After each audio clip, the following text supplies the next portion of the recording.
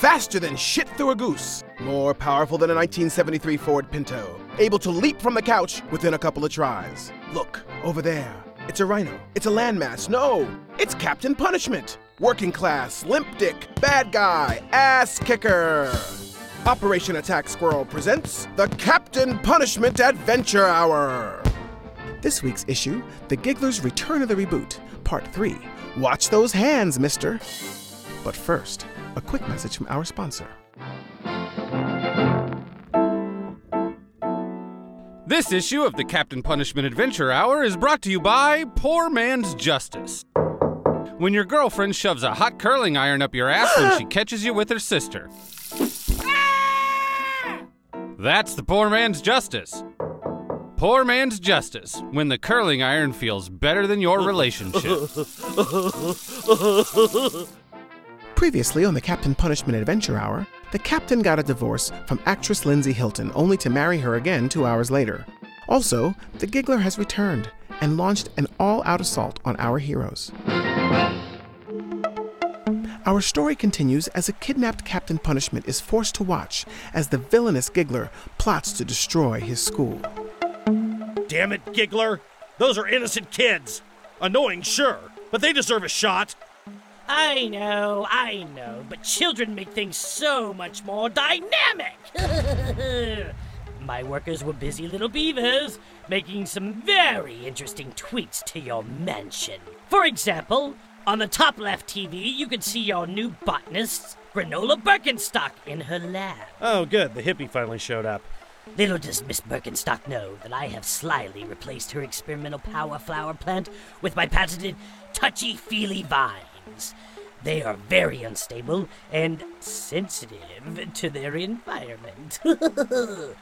I am so excited to see what happens when it connects with the right anomaly. My money's on bad stuff happening. Broadcasting on the pile of televisions was Miss Birkenstock as she putters around the mysterious plant sitting on a table in the middle of the botany lab. You're one groovy fella, but why can't I feel your aura? Where did you come from, little mister? Ooh, now enters Adonis Dingus Slingus.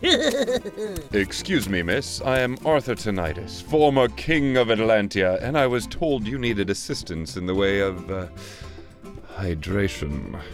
Arthur Tinnitus, now known as the Atlantean, stood in the room in a skin-tight aqua-colored wetsuit. His long golden hair blew about even though there was no breeze. An immediate sensual spark could be felt between these two elemental control freaks, and both laid down the innuendos pretty thick. Right on, Artie man. Looks like you got something refreshing you gotta unload. Indeed I have, ma'am. I think I might gush forth without haste if I do not release soon. Well, come over here then. I got something that needs to get moist. And moisten it I shall, tied to trees. Water comes in from one of the windows and sprinkles about the lab. Careful.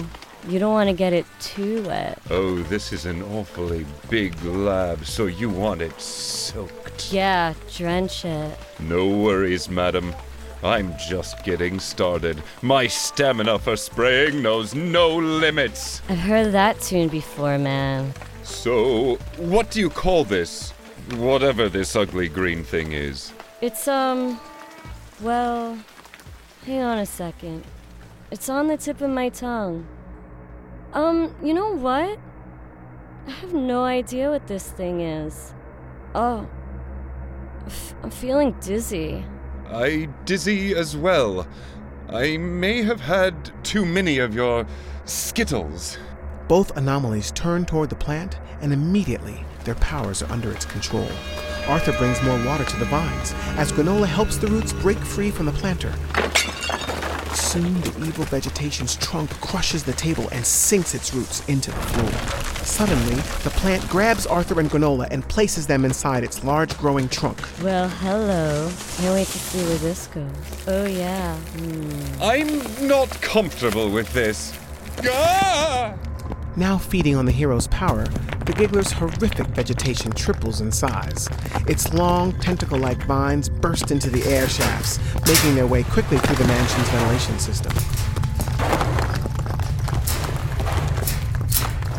As we jump back to our captain, he is forced to watch the display while struggling to free himself from the Giggler's trap.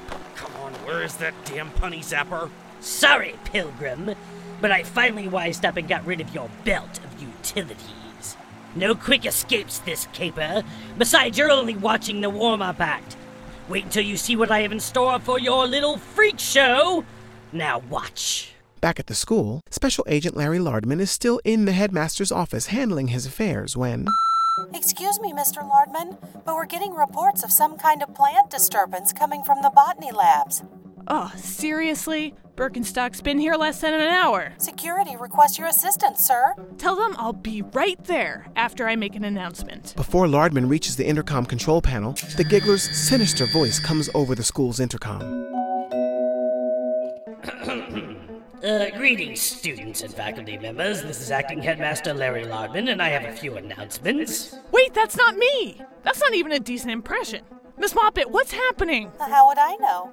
That's above my pay grade, sir. Well, then find me somebody in that pay grade. Yes, sir. I need the following students to report to their individual super special secret mission assignments. Junior Swift Winthrop, please report to the walk-in pantry immediately. Swift Winthrop, aka Lickety Split, was sitting in the gym watching the girls' volleyball team practice when he hears the announcement.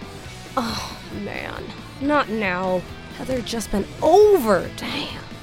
Oh. Junior Missy McCready, please report to the pool area post-haste. Sitting in the back of the library, reading the latest installment of the vampire book series, Vamp Bite Light, Missy McCready, aka Ember, was full of disdain for most things, as usual. The pool. That is so Team Jake right now. Whatever. Junior Sissy McCready, your assistance is required in the nuclear reactor room. Walking down the hallway, followed by several male students, was the self-absorbed living Barbie, Sissy McCready, aka Crystal, who is not amused. The reactor room?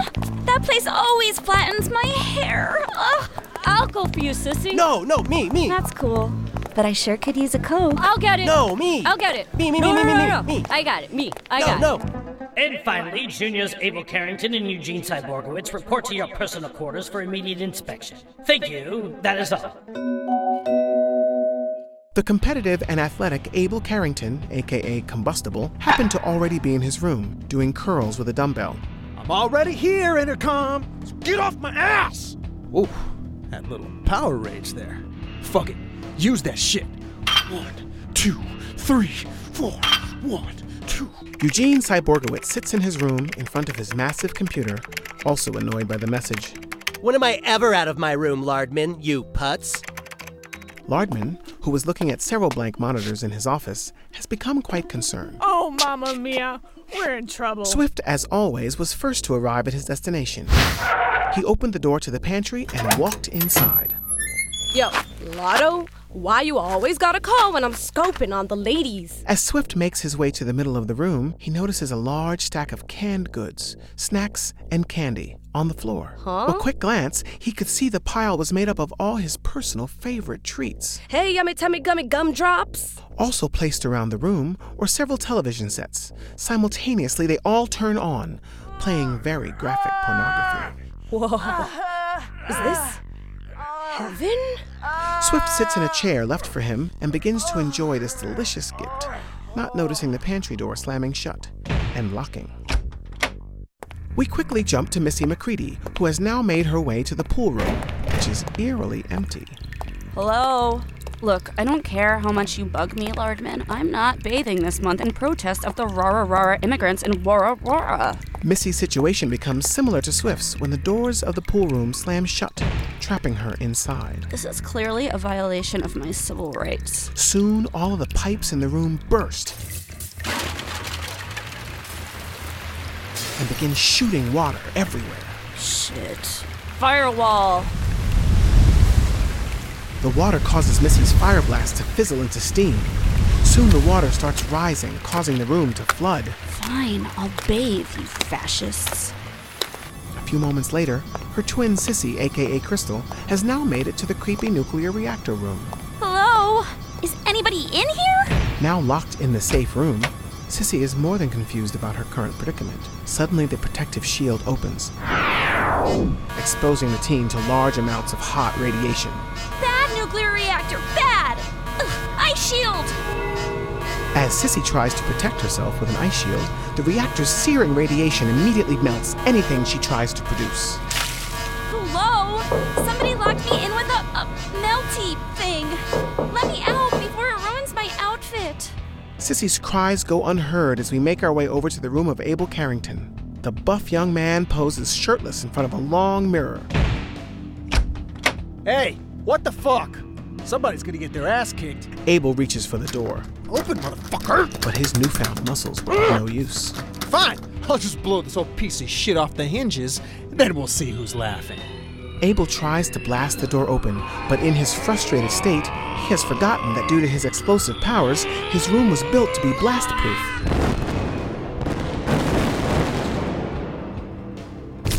A fine place for a self-exploding teenager to sleep, but an even better prison for this ignitable anomaly. Finally, we arrive at Eugene Cyborgowitz, who has been watching his classmates' evil incarcerations on his computer screen. As he tries to alert Lardman, he finds that he no longer has access to the school's computer network. I've told that idiot Punishment I don't know how many times we needed to update our firewall, but it never listens. Out of the vents come the Giggler's touchy-feely plants, which easily fill the room in no time. Eugene, who was never quick to his feet, was tied to his chair by the vines before he could lift a lazy leg. Ah, my allergies! We now arrive back at the headmaster's office as Larry Lardman tries to regain control of the situation. In a matter of moments, the vines penetrate his office. Oh no! I guess it's my turn! Ah! Hey now! Get to the reboot! Miss Moppet! Help! You're on your own! You're off my Christmas card list! Ah! We now return to Punishment and the Giggler, as they both watch the horrific events play out from their tiny boat. I swear, Giggler, if you don't stop this, I'm gonna skull fuck you back to the Stone Age. Oh my! When did you get so dark? You remind me of my father. Now shh. This is about to get real summer blockbustery. The Giggler's touchy-feely vines continue to make their way through the school's vents, attacking more people. The creepy plants send the entire campus into utter chaos. Students and faculty members run from room to room, trying to escape the vine molesters. Out of nowhere, the mansion alarm sounds, which causes even more panic. All doors throughout the school slam shut and go into lockdown mode, turning the institution into a sealed, perverted prison. The mansion violently starts to shake, causing everyone inside to be flung about. Outside each of the building's titanium panels slide out, forming new shapes. Oh, this is my favorite part. It's so more than meets the eye. Hundreds of students and faculty are injured as the various buildings connect, then shift into different positions. From the underside of the main building, giant legs lock into place and begin elevating the base of the school off the ground. Holy Hasbro! Two of the campus buildings attach, becoming giant arms which help stabilize this unearthly monstrosity. Rising from the ground, it starts to take its final form, a giant robot. Soon a head emerges from the shoulders and locks into place. Transforma Torture Bot program initiated. Eliminate anomaly threat. Still inside the hellacious creature were survivors who were flung about as this architectural nightmare took its first few steps.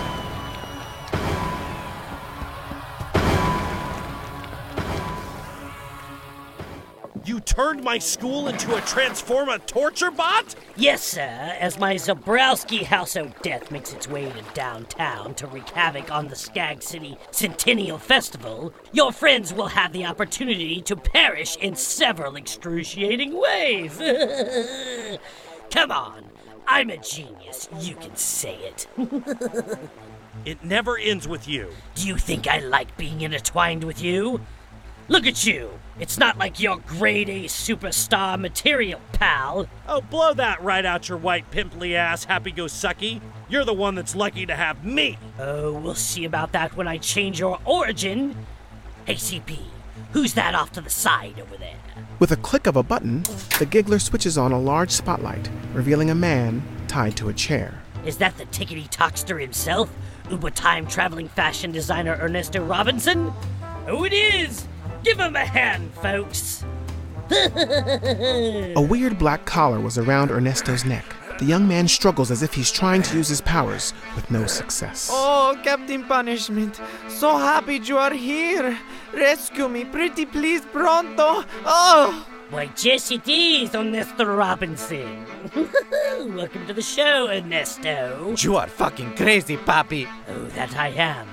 But oh, before we get started, please notice the collar around Mr. Robinson's neck. This is so insulting. Like animal insulting. Well, that little sucker there allows our fabulous host control over Ernesto's powers. No, I say no. No man will ever control Ernesto. Oh, mute. The Giggler uses his small remote to activate Ernesto's collar, rendering the time jumper paralyzed. And the collar works. We can't have him thinking for himself now, can we? Oh, these anomalies. Such great playthings. We should have been exploiting them years ago. I'm gonna skip all that "if you hurt that boy" business. Just know this. I'm gonna kill you dead this time. The cancellation of your series kind of dead. Oh, Punishment. You should bask in our last moments together, for soon they will have never existed at all. Have you ever heard of the multi-universes, Captain? Yeah. I vacationed in Oz. I've been around. But why don't you tell me what you know so I can make sure that it's right? Cute. Well, you see, we are but one universe among numerous other universes, each with their own version of us. Some good, some bad, in some places they are switched. But one thing remains the same. There is always a Punishment and his wacky clown opponent. Don't start fucking around with other worlds, Giggler. Trust me, it draws everything out and it just gets confusing. Oh, I've got it all mapped out. See, I got the idea from the Earth-fied version of myself, the Gutbuster. Apparently things had become stagnant with his Punishment, so he had gotten creative and came to our Earth to share some insights. Okay, ride's over. Everybody out. The Giggler exits the boat, dragging the captain with him by his hair. Ah! Watch the do!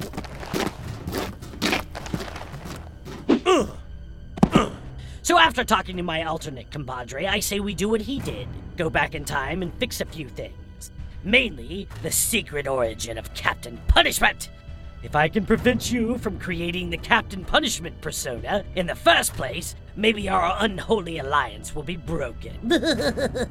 I promise you this will not turn out how you think it will. Hey, it worked out fine for the Gutbuster. Plus, since I've already kidnapped the Time Freak, turned your school into a giant walking death trap, murdering God knows how many people, well, we might as well see it through at this point. Don't you think? Fuck it. You never did listen. Take your best shot, shithead. That's the spirit. So I think I may have this collar remote down. We all have to be touching him once I hit the button, and then boom, we all go bye-bye. Next stop, the origin of Captain Punishment. But first, a quick message from our sponsor. This issue of the Captain Punishment Adventure Hour is brought to you by Poor Man's Justice. When your buddies get you trashed after you've just been laid off, that's Poor Man's Justice. Poor Man's Justice.